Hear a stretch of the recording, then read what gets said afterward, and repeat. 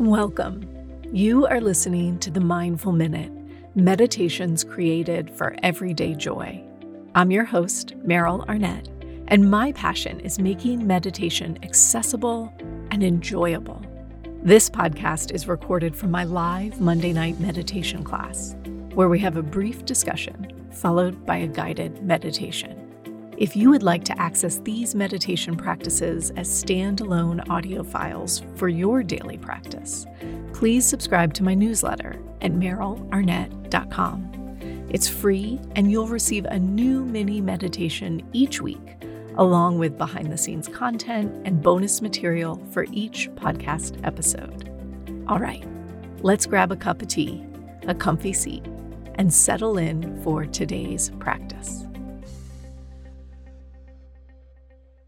Welcome, listeners, to another episode of the Mindful Minute. Thank y'all for tuning in. We are about to go so deep today. I have such a fun conversation for you. I am here today with Buddhist meditation teacher and author Andrew Holecek. Andrew is an author on meditation, lucid dreaming, non-dualism, and preparing to die from a Buddhist perspective. And today we are talking about his brand new book, Reverse Meditation: How to Use Your Pain and Most Difficult Emotions as the Doorway to Inner Freedom. This was a really rich conversation. We go in all sorts of directions. I have to tell you, I found his book to be profound and so rich and stimulating. There are some really complex, heady discussions in the book, and he does them in a way that feels really accessible. So that's lovely. You get some quotes from my favorite physicist, Carlo Rovelli. So you know I was happy about that. But I want to tell you my favorite part of this conversation is that I feel like Andrew answers a really important question that comes up so often as we are moving through a meditation practice. More often than not, after you've been meditating for a while, you will notice that you are all of a sudden feeling more. You're feeling more of your own emotions. You're feeling more of the people in your lives' emotions. You're experiencing more or feeling more of the pain in the world. And so often, the immediate next question is, well, what do I do with that? How do I handle this amount of pain? How do I hold this amount of pain? How do I stay with it? My friends, Andrew answers this question for us. He guides us through the steps of a really interesting practice. Reverse meditation is not something he made up. This is actually a stage or a type of meditation through Tibetan Buddhist lens. It's fascinating, and I hope you will come along on the journey with us. So without further ado, let's get into today's conversation. All right, Andrew, welcome to the Mindful Minute. Thank you for taking time to chat today. Yeah, thank you, Meryl. It's a delight to be with you. Appreciate the opportunity. So I have to tell you, I've literally finished your book, Reverse Meditation. Have you seen it? I have not seen it in Galley, so that's awesome. Oh my Yeah, gosh. Well, I finished it this morning. It's amazing. And I'm not just thank you. saying Appreciate that, that. like, it is somehow both so rich and complex and accessible at the same time. I mean, I Oh, loved it. certainly. And the funny thing is I was flipping back through as I was prepping for today, and I underlined like every sentence. I was like, it didn't help me. I underlined everything. That's awesome. I'm very touched. But Thank you for sharing that. I'm so excited to chat with you about it. And I thought maybe we would jump in. Maybe you could just give listeners a little bit of your meditative background, how you got into meditation, the type of Yeah, meditation that you practice and teach. sure. Well, I started, geez Louise, well over 50 years ago at this point, when I was a completely stressed out undergraduate and was diagnosed with hypertension and had some health related problems for that. So I went to do transcendental meditation was like the only thing around at that point. So I did TM, and it was just an amazing kind of before and after experience. It really changed my life on the spot.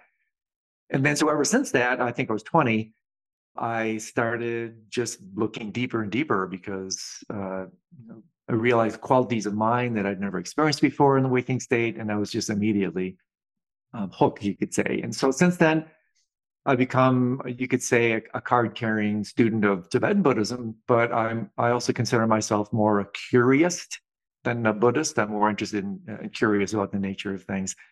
And so I've done 3-year retreat, which is where I learned the meditations that are associated with this book, the reverse practices.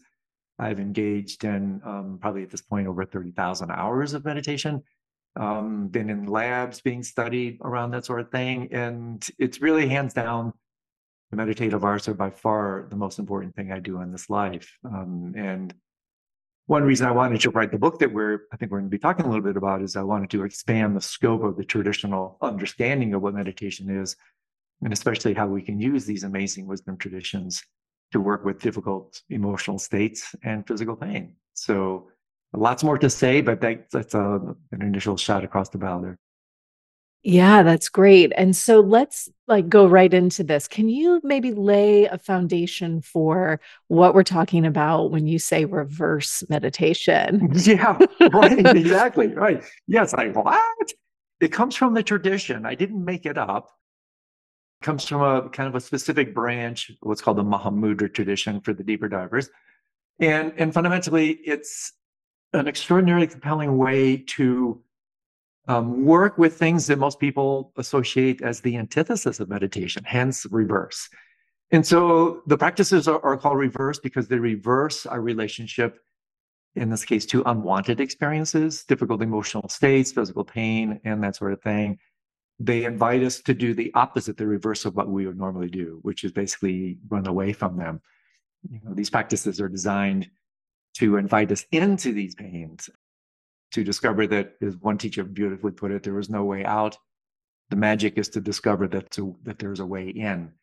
I find them extraordinarily applicable in this day and age when there's so much discord and distress and upheaval and rest and pain.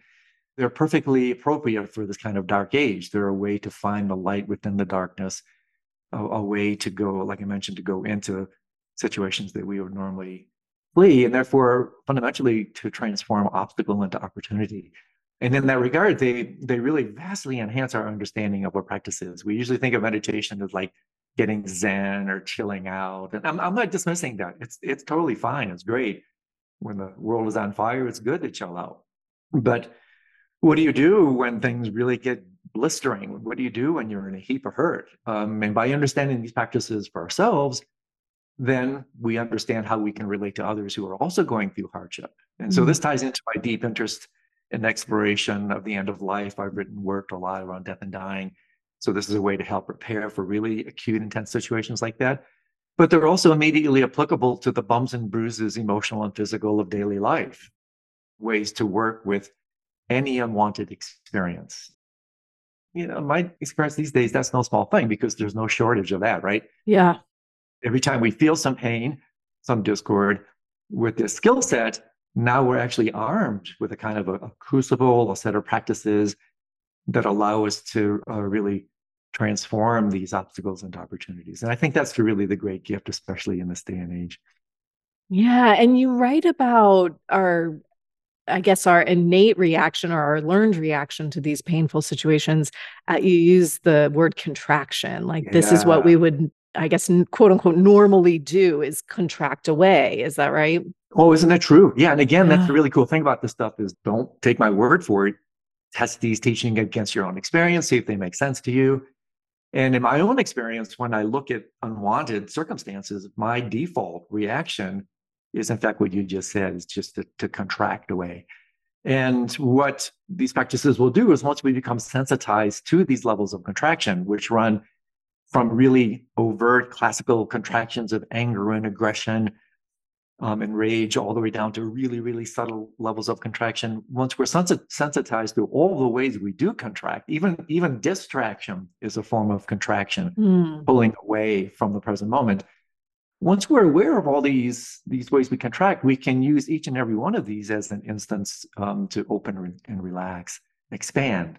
And that's the great gift. So let's just take an example. Let's say I get some really bad news something I really don't want to hear. Almost always, if I pay attention to what I'm feeling in my body, I will feel some level of contraction. And now when I'm sensitized to it with some of the methods I outlined in this book, then whenever I feel that, it's like, hey, wait a second, I don't have to react adversely from that contracted space. I can pause, I can breathe into it, I can respond. And so instead of adverse reactivity, you have this enhanced responsibility. And this is amazing. I mean, this can keep you out of a heap of trouble, both for yourself and for others. Here's another example. You're involved in a difficult conversation with somebody. You notice you're starting to get a little bit upset. Once you're aware of these contractive impulses and tendencies, you can start to feel it. Sometimes, literally, I'll be ready to open my mouth and say something that I'm going to regret. I go, wait a second, I'm contracting, I'm reacting. I pause, I feel into my body, I breathe in. And then from that space, I say, wait a second, I can relate to this experience instead of from it. I can respond instead of react. And therefore, incendiary, explosive situations now become kind of tranquilized and untunded. Again, in this day and age with political divisiveness and unrest and all the ways that we are contentious and really contracting all the time, we realize, wow, I have all these amazing opportunities. It's really kind of in the tradition of alchemy in the West and Tantra in the East, which is about transforming lead into gold or poison into medicine. You can take the lead, transform it into gold in this alchemical or tantric way. And therefore, like, wow, boy, do I have a lot of opportunities here. And so again, it's this wonderful narrative of opening, expanding what the meditative path itself is altogether, because many people tend to think meditation is just what you do on your cushion. It's what you do in a special sequestered location, time and space. Again, I'm not criticizing that. It has a place. It's like an incubator. But, you can't really live your life in an incubator, right? You have to get up, you have to grow up, get out and expand. And very often what happens is we leave our meditation behind. We leave our meditative mind behind. We lose it when we get out into the world. And so in a certain way, these practices help us find it. They help us find this indestructible inner peace. Sometimes what I call indestructible meditation, indestructible qualities of contentment that then allow you to enter really difficult situations, not just personally, but also interpersonally. You can go into states, situations with others that previously were just completely unworkable. And now, because you've worked on yourself, you have the skill set to work with others. And so I just want to reinstate that these practices, yes, they're profoundly helpful for ourselves, but they're equally as helpful for others and how we relate to others, how we can diffuse explosive situations with others. One of my favorite practices that you offer in the book, there are some little contemplations sort of sprinkled throughout to help us work with these concepts. And the one that I was like, oh, yeah, okay, I feel this, is your suggestion was whatever your political leaning, put on the opposite news station, right? So if you're liberal, listen to Fox. If you're, if you're right leaning, then listen to Rachel Maddow and sit with that experience. I didn't even have to do it. All I had to do was think about doing it. And I was like, oh, that is a practice in and of itself, is contemplating doing that. Isn't it? It was so powerful. And it was such a moment of like, right, I could see how that is a step towards being able to stay open in conversations when you previously would be like, I would shut down immediately. I would throw up the wall and get out of there. Exactly. That's a reverse practice. So this is the way you practice it before it turns into a kind of spontaneous performance is exactly, that's one instance where you would do, if you're a liberal, you listen to Sean Hannity, Tucker Carlson, or somebody that really gets your goat. And then normally you would either throw the shoe at the screen or turn the channel or mute it. You actually do that as a practice and you'll feel, this is when you really feel the contraction, the aversion. And then, good Lord, if we can't be open enough to talk to other people, how do we ever hope to heal the culture wars and divisiveness? And so, again, these practices have tremendous practicality and traction. And I particularly like that one as well, because we all know how divisive the country is. And when we have these capacities, then when we're involved in dinner conversations with others or whatnot, who just have views that are so disparate from our own, now all of a sudden we have greater accommodation and space. And so one of the things that these reverse meditations cultivate, and this is what we're throwing into the mix, is they cultivate this kind of indestructible quality of a spacious, accommodating mind the meditative traditions, especially here, there's this little common jargon says mix your mind with space. Mm. And space is really interesting. I mean, like for instance, here when we look at physical space, outer space is not the same as the inner space of the mind and heart, but neither is it different. And so it's really interesting to look at space. Space at one level is it's really the softest thing in the world, right? There's nothing softer than space. But it's also there's nothing as indestructible as space, right? You can't cut it, you can't burn it, you can't bomb it. And so by learning how to expand open, favorite definition of meditation, habituation to openness, by expanding your mind into these more spacious qualities, then hey, space is the ultimate container. Space is that which can receive everything without being adversely affected by anything. And so it cultivates this amazingly equanimous mind, this steady mind, this even mind, this spacious mind that just like physical space can receive everything without being adversely affected by it. And again, this is no small thing. This has tremendous applicability when you really are hurting, when you're in a lot of pain, physical or emotional, when you're reaching your end of life, when things really get difficult, or when others, like we're talking about political arenas or otherwise, when you're involved in situations where you would normally almost even violently contract. Now you feel that, you open, you allow yourself to be spacious. And then that spaciousness is somewhat contagious. It allows other people to relax Mm. and kind of chill out, right? Because you have this particular quality of mind. And that quality of mind really is infectious and contagious in the very best sense.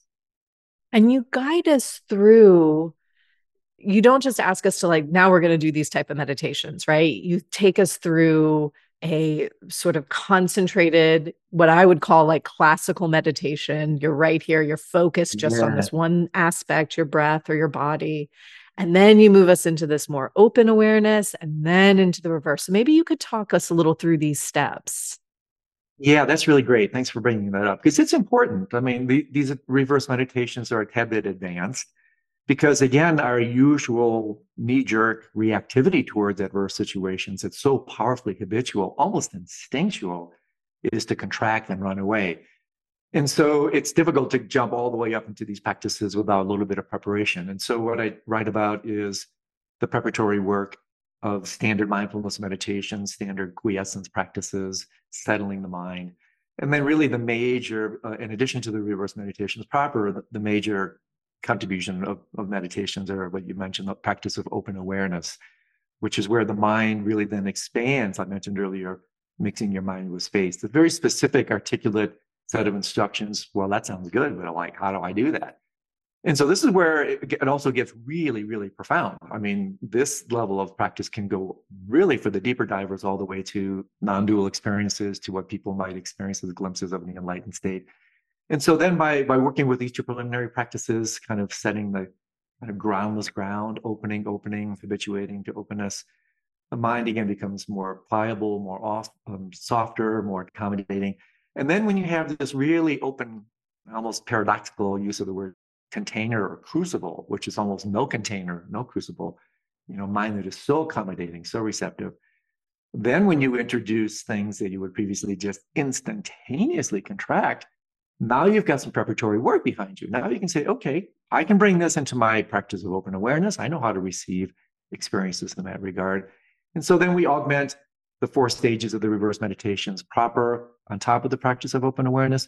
And so, like you mentioned, I think it's a relatively skillful on-ramp to these practices so that by the time you get to them, there's a classic adage in what are called the tantric meditations, the preliminaries are more important than the main practice. Well, you do the preliminaries properly, then by the time you get to these reverse meditations, which people would again say, you want me to do what? Are you kidding? You want me to enter painful situations voluntarily? Do you want me to enter loud, cacophonous, discord situations voluntarily? Well, yes. And that's why it's like that. It's so reverse. It's so antithetical, contradictory to like, this is meditation. Yeah, this is industrial strength meditation. And so if you do these practices, then by the time you get there, because space is indestructible, then it's like, okay, I think I can do this. I think my mind and heart are really big enough. And underlying it all, again, is this very practical vector of this is really the practice of unconditional happiness, not conditional, conventional happiness that's always dependent on circumstance and conditions. And then you become a slave of those circumstances.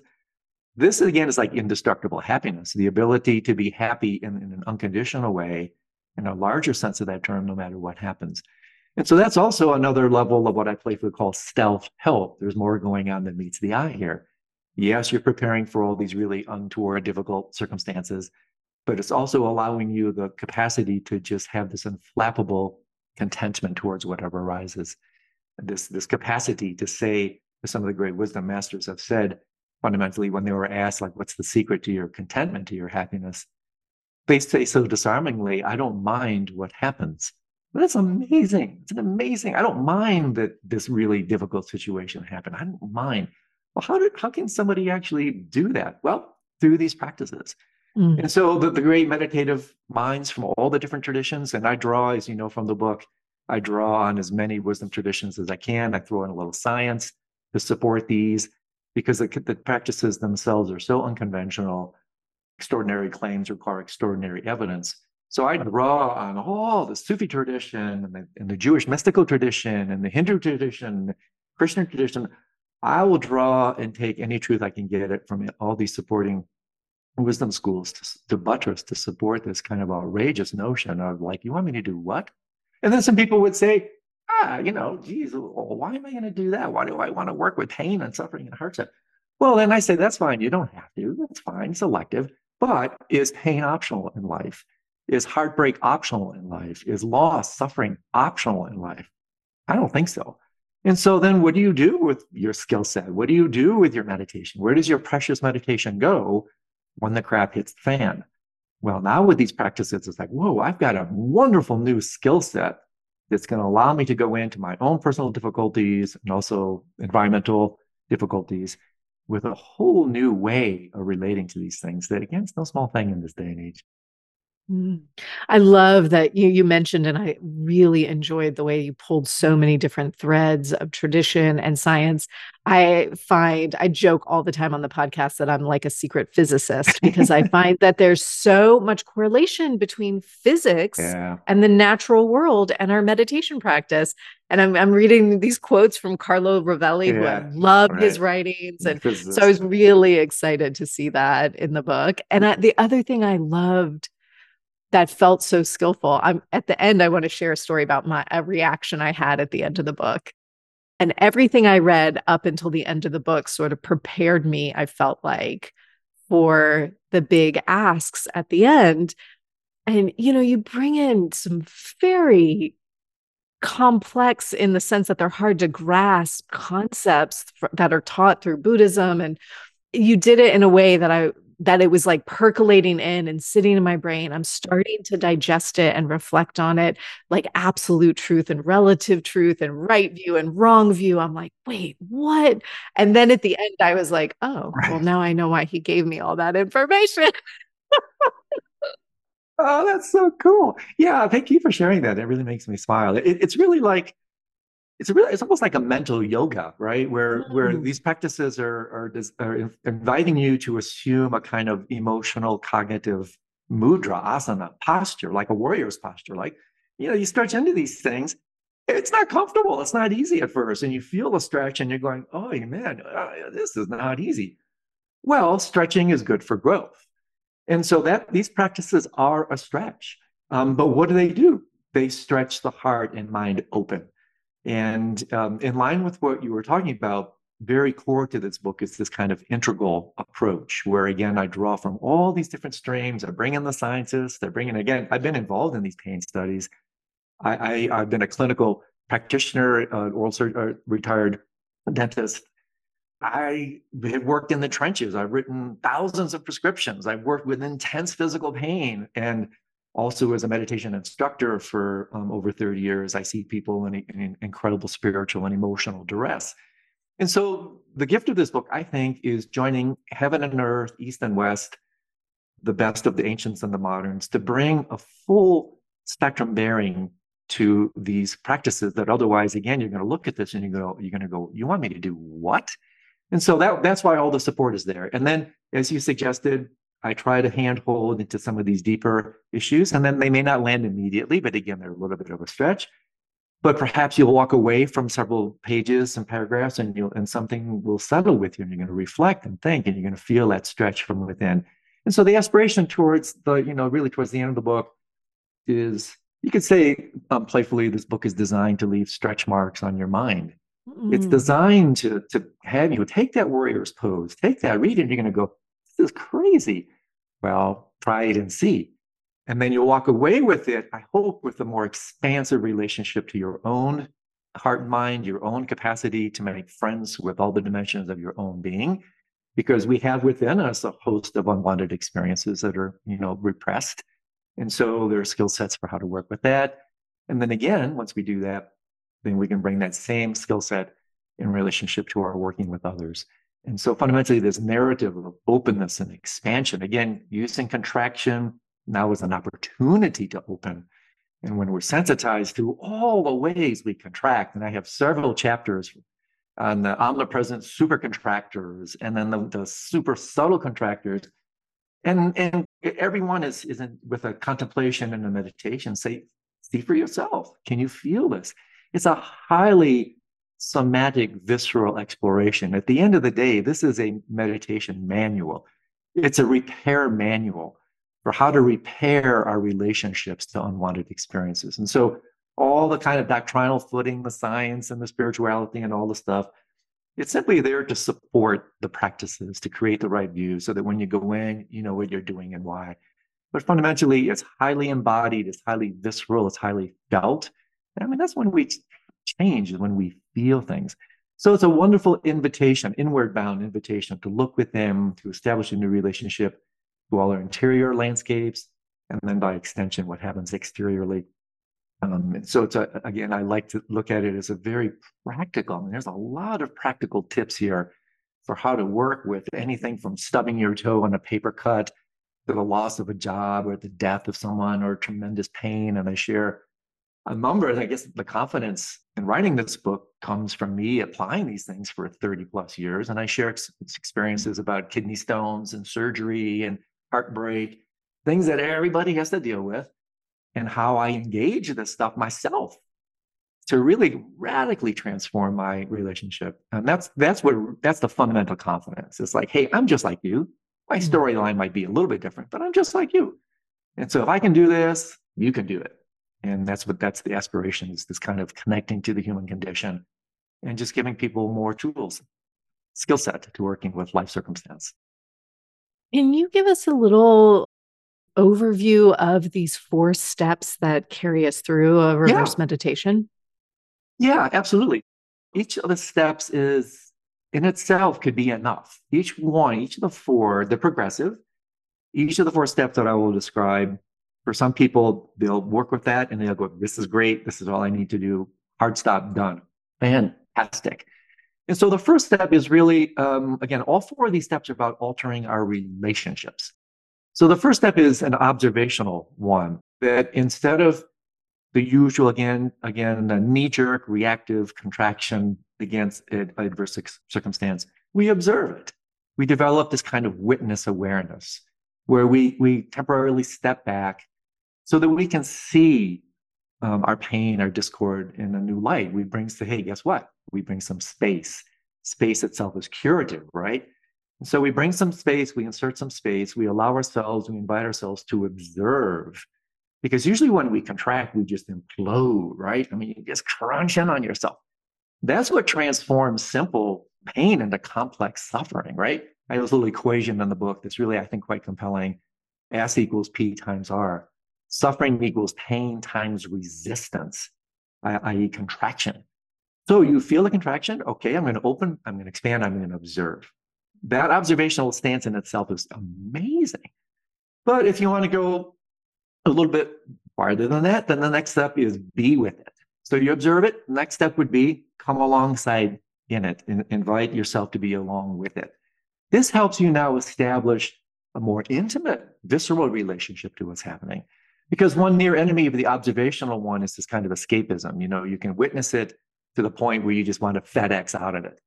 And so that's one near enemy of the observational phase. So the next one is inviting us down and back in, be with it.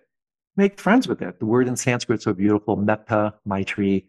it's actually an act of kindness to be with the pain. And people are going to go, what, how is that possibly kind? Well, the highest expression of kindness is speaking the truth, living the truth. And that unwanted experience is true. You may not like it, but it's true. And so there's a kindness towards yourself. It's like, hey, you know what? I've got the capacity. I can be with this pain. And so then the next stage that prepares for the third stage, which is the examine it. This is where it really gets interesting to me. You bring in this kind of analytic meditation quality. For meditators who are listening, this is called Vipassana insight meditation, where now you're not observing it, you're not merely observing it, you're not merely being with it. Now you start to analyze it in a really interesting way. This begins the process of deconstruction. What is this thing called pain? What is this thing called suffering? Most people have a completely, like Plato said, the unexamined life is not worth living. We have a completely unexamined relationship to pain and suffering. We don't really know what it is. So now the invitation is not cognitively, viscerally. What is this thing called pain? Let's find out. Go into it, armed with these tools as deeply as you can or as deeply as you're willing to, and really inquire at a somatic, visceral level. So you're like waking in, you're waking down into your body, and you're really examining, what is this thing called suffering? What is this thing called pain? And wow, I mean, that's amazing. This starts to deconstruct it. This is the demolition phase. You start to realize, as amazing as it may sound, that suffering is absolutely a construct. Suffering is optional. Pain even can be constructed. So you reduce suffering back into pain, and even pain can be reduced to what? Raw, pure, maybe not be pleasant from an egoic perspective, but raw, pure, unmediated awareness. So you're deconstructing pain. And then the last phase, this is the uniting or yoking phase. This is where it finally becomes spiritual. And the reason I say that is because at this final stage, the experience, our relationship to pain, to unwanted experiences becomes non-dual. And so now it's a little bit different from stage 2, which is be with it. Stage 4 is not be with it, be it, become it, become the pain. And this is when people go like, what? You want me to do what? You want me to become one with my pain? Yes. But again, armed with all this preparatory work and going through the first 3 stages, now you're ready for this. Now you're saying, you know what? I'm ready to surrender. I'm ready to go into this pain, whatever it is, doesn't matter. 100%, feel it 100%. That's when it becomes spiritual. And I guide people through exercises to do this, some physical stuff, some emotional stuff, some sound stuff. And just very briefly, just a little kind of more advanced peppering of what this leads you to. Oh, and by the way, the acronym, right? The acronym here is OBEY, obey. Observe it, be with it, examine it, yoke to it. Obey a new command, a new relationship to unwanted experience. Mm. And so is a brief peppering of the deeper end. And I invite people to really look, don't test this against your own experience, see if it's true. By becoming one with your pain, there's no one to hurt. Let me say that again. By becoming one with your pain, there's no one to hurt. There's just this thing, this sensation to which we append the label pain. And by immediate implication, we generate this sense of self. And that's, as you suggested, now we're going to the really deep end of the pool. And if people don't want to go there, oh my God, don't worry about it. Stay with the observational phase, stay with the be with the phase. You don't have to go all the way to the yoking end. But for deeper divers, the spiritual people, pain doesn't really become spiritual until it becomes non-dual. What does that really mean? Well, that's what the practices invite you to find out for yourself. And for me, that's the game changer. That's where you discover it's like, holy moly, this is a radically profound new relationship to pain, where my unwanted experiences that I previously ran away from now actually become opportunities to realize the non-dual, you could say, awakened state. That's no small thing. So bullet point through the 4 stages. Amazing. Thank you. I want to highlight one thing that I thought was very valuable in the book. And I think you pull this forward through the pain study that you were a part of. Oh, yeah. And so correct me if I'm paraphrasing and if I'm not getting it quite right. But what I took away from it from memory is that the result of this pain study, where you had something that was like getting hotter, I think, as it was, and it was measuring your brain's response to that pain. the meditators were less reactive, but felt more, correct? So it's not bypassing, which is so valuable for listeners to remember. Is we're not talking about, my least favorite phrase in the world is it is what it is. Like, oh, it doesn't bother me, I'm fine. But really, truly, we're just like skirting Right. around the issue. And that's not what you're talking about Right. here. No, that's such a great point. So thanks for bringing that up. Yeah, this is not a spiritual bypassing kind of thing. What's so cool about the science, man? I mean, the science supports this stuff, right? So the idea here is really as you become more and more open, guess what happens? Well, you feel things more. This is the tender part. Mm. You're opening in both Sanskrit and Pali, the same word for mind and heart. They're one word, chitta. So mind and heart are the same thing. So as you're opening your mind, you're opening your heart. And so love is central to this thing. You learn how to love yourself, you learn how to love others. And so what happens that's so beautiful is you open, open, open, you feel things more. You feel things more, but they hurt you less. Let me say that again. Mm. You feel things more. You feel more of what was previously unwanted. You feel it more. You're more awake. You're more alive. You're more sensitive, but it hurts you less. Why? Because you're not contracting against it. The contraction is what transforms the simple sensation into pain, which transforms that into suffering. You've deconstructed it back to pure sensory awareness. And this is what makes it so exquisite. This is where the compassion comes in, the suffering for others. So you're opening, opening, opening. So it's not only feeling your own pain, this is true compassion, literally, etymologically, to suffer with. So you're opening, opening, you're feeling the pain of others. And so what's so beautiful about this is at the end, and I write about this, is that if this set of teachings isn't of benefit to others in the world today, it's irrelevant. These spiritual traditions, all the psychobabble stuff, this stuff is irrelevant if it can't help others in the world today. And so that's what I really emphasize at the end. The sensitivity, the openness, the expansion allows you to connect with others, feel the planet. You feel the pain of the planet more. You feel the pain of sentient beings, animal life, and every other form of sentience on a planet. And so therefore your heart just gets bigger and bigger and bigger. But like space, it hurts you less because there's no place for it to land. See, nothing can hurt space. Mm. And so when the mind and heart get so big and spacious, it's almost like neutrinos. They come through you. There's like a trillion neutrinos passing through my hand every second. My mind and heart are so big. I feel all the stuff more than ever before, but it hurts me less because I don't give it a place to land and I don't proliferate on it and I don't appropriate it and create my dramas and my storylines and all the tragedies that we love to feed on, right? And so that is, again, another really important point is the way it connects us very practically to others, to the planet, to the earth. It has a lot of street value in terms of like when you're this open, you're going to want to help the planet because you realize you're not separate from the planet. And so therefore, when we come all the way to the end, to the really deeper end, it not only does it become extremely spiritual, it becomes extremely practical. It's like, how do we take this stuff and really use it in a world that's on fire?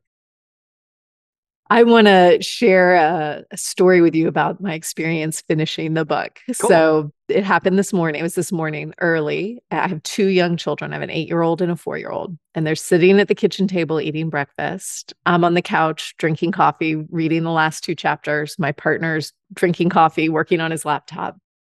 And I get to the part of the book where you share that as you're writing this book, you're dealing with a prostate cancer diagnosis.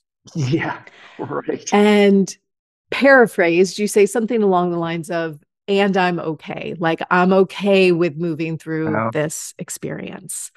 And please forgive my raw, unfiltered thoughts, like judgment all the way. Please forgive me. I all don't even good. know if they're true. It's all good. But what happened to me as I was reading that is the split second thought I had was, I bet he doesn't have children. The next thought I had, it within, milliseconds of the first was, I could never be okay with that because I would never be okay with like dying before my children become adults. And then the third thought I have, all in this 1 millisecond experience, was like, shit, that's the whole point of this book is I have to work with that. And I really just enjoy that whole process of Right. realizing like, right, this is the work Yeah. is you do all these little meditations and you're like, oh, I'm so good at meditating. But then you go that one step deeper Yeah, into the thing that you're so, to use your word, contracted yeah, around. yeah, Ooh, yeah. Andrew, big moment there. Well, I mean, thank you so much for sharing that because that, I mean, first of all, it's a very candid, honest response to this. But like you suggested, this is where the yoga comes in. This is where the stretching comes in. And that's where there's all the preparatory comments about the views, traditions, everything that supports it. Then the sequence of practices that come before it. And so by the time you get to the reverse meditations, you have this backing with you. You've got the on-ramp there, and then you can step in. And then you may discover I suspect you will, as you walk away and reflect on some of your initial reactions to this and you contemplate on some of the teachings from these traditions. Because what you really fundamentally, in a real way, what I do is I act as a kind of a cultural translator. I mean, these practices and approaches, if you look between the lines, they've been part of the wisdom traditions for thousands of years. And so I'm just kind of bringing them up and out, culturally translating them, using the language of the West that relates to us to make sense. And then if it doesn't land with you right away, something because it is true. I excuse me for being so presumptive, but Hmm. pain is true, suffering is true. All these unwanted experiences are true. The antidotes, the way to work with them are true. And so there's something about this real news that will stay with you. It may not land with you originally. In fact, I preface in the book, sometimes people contract against the notion of these practices themselves. Like, are you effing kidding me? And so then you walk away and you reflect, you think, you soften, you open, you come back, you open, open. And then in my experience, both working with myself and working with others as I teach these meditations, then eventually these teachings are massaged into your being and then they start to pop up. And you may notice that one of the great things about these practices is because they're a little bit more intense than normal practices. My experience is they also are incorporated, literally incorporated, becoming embodied much more quickly. I think partly because of the intensity and the mediated reality of these practices.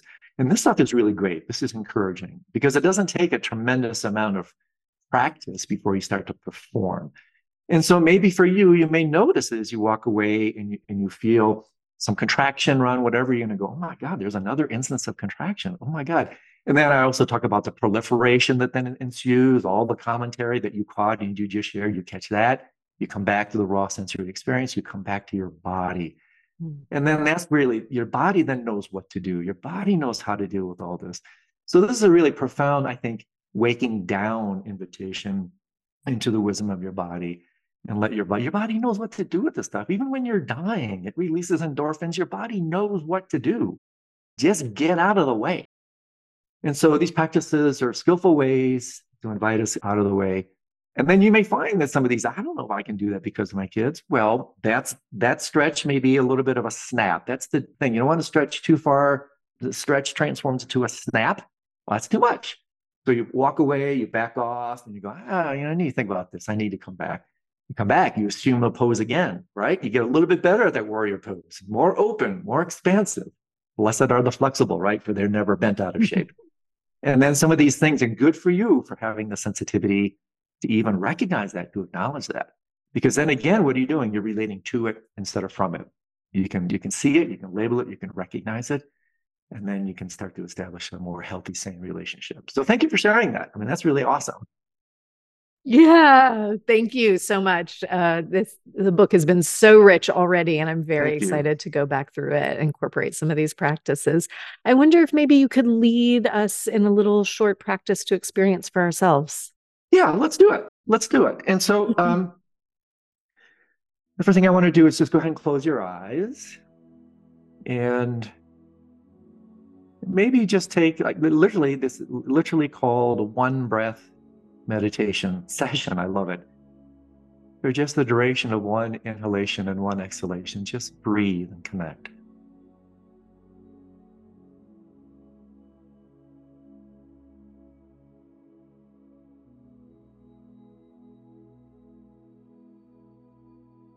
And then I invite you to put your right hand over your heart center. I actually start every one of my morning meditation sessions with this little practice.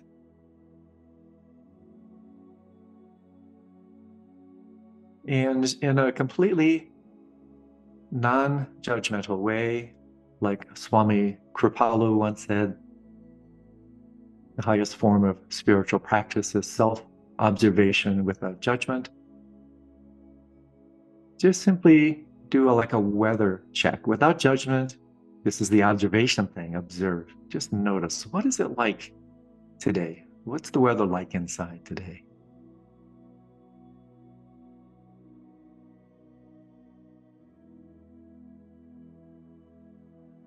If you notice commentary starting, conceptual proliferation, recognize that. Just let it go. Come back to the felt sense.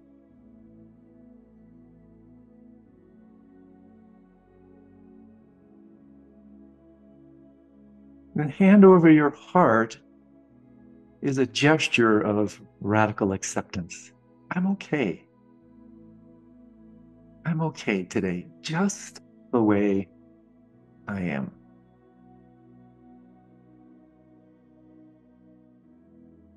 I might be feeling like total crap. But you know what? It's okay. It's part of the human condition. So the hand over your heart is almost like hugging yourself. Metta, Maitri, loving kindness towards oneself.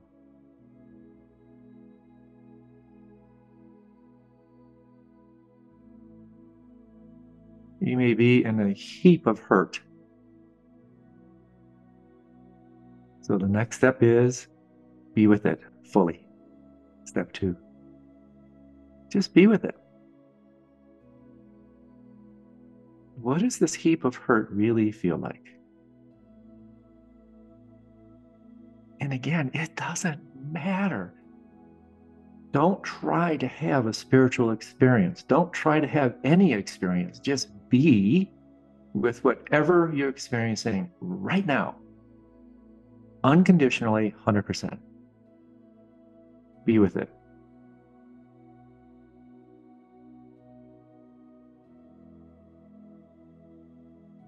And we're going through this somewhat quickly, but again, you can pause at any point, see which one of these stages works for you. The next one would be, curiosity, inquire.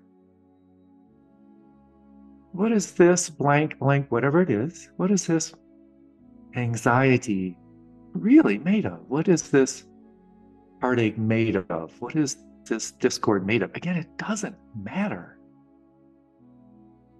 Be curious. What is this sensation, this feeling tone? Doesn't matter. What is it? Be curious. Step 3. Inquire. Examine in a lighthearted, playful way.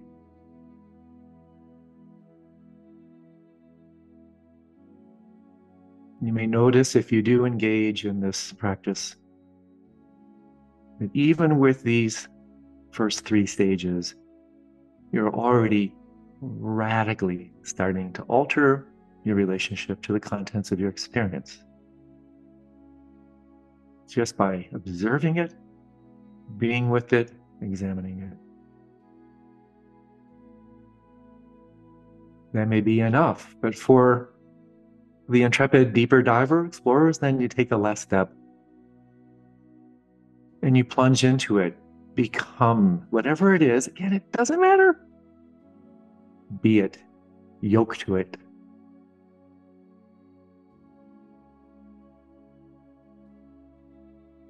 Allow yourself to literally disappear into whatever it is you're feeling, not thinking, feeling.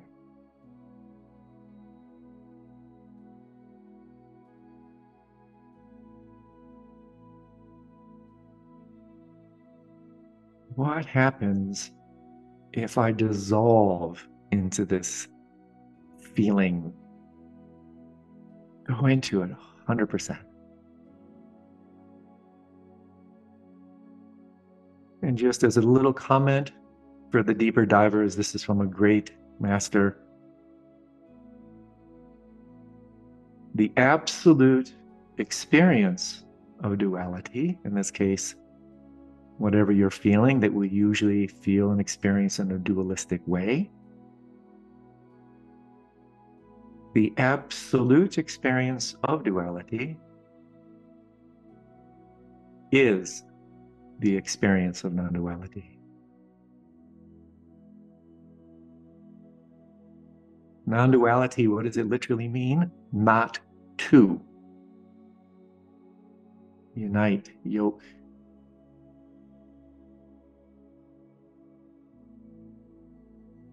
And it's with this last stage, for those who like to go this far, that the experience, whatever it is, becomes spiritual, sacred.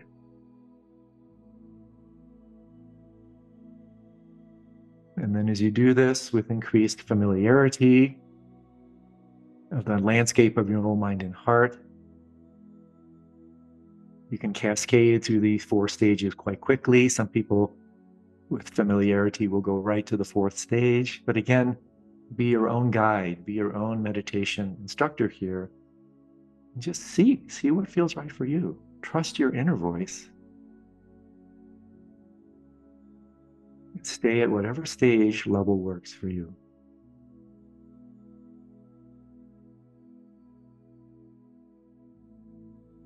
And then lower your hand, keep your eyes closed.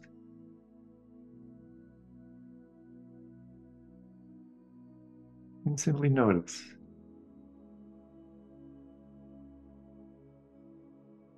Is your relationship to the interiority of your being changed, softer, more workable, more spacious?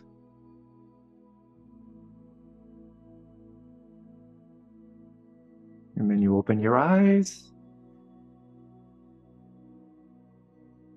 And what I always do is I just very gently start to look around,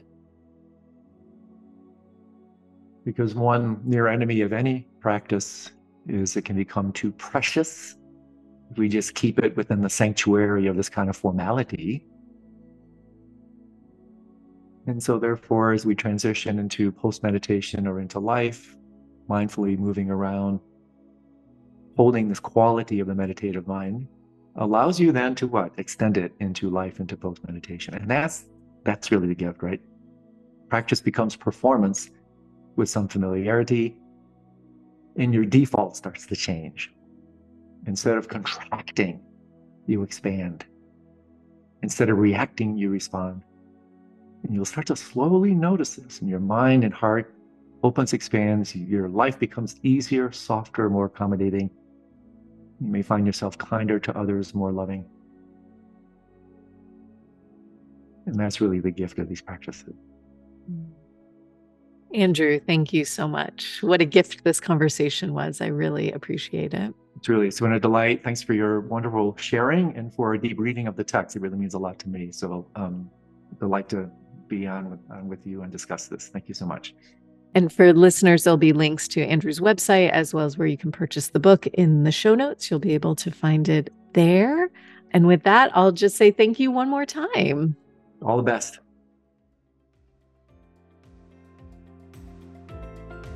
Thanks for listening to the Mindful Minute. If you enjoyed today's episode, please consider sharing it with a friend or leaving me a review wherever you get your podcasts. This helps others to find the show, and let's face it, we could definitely use more meditators out there. The Mindful Minute is recorded on Muskogee land and is produced with the support of Michael Sayhouse and Brianna Nielsen. To join my live classes, ask questions, or learn more about my teacher trainings, please visit merylarnett.com. Thanks again for listening. I'll see you next week.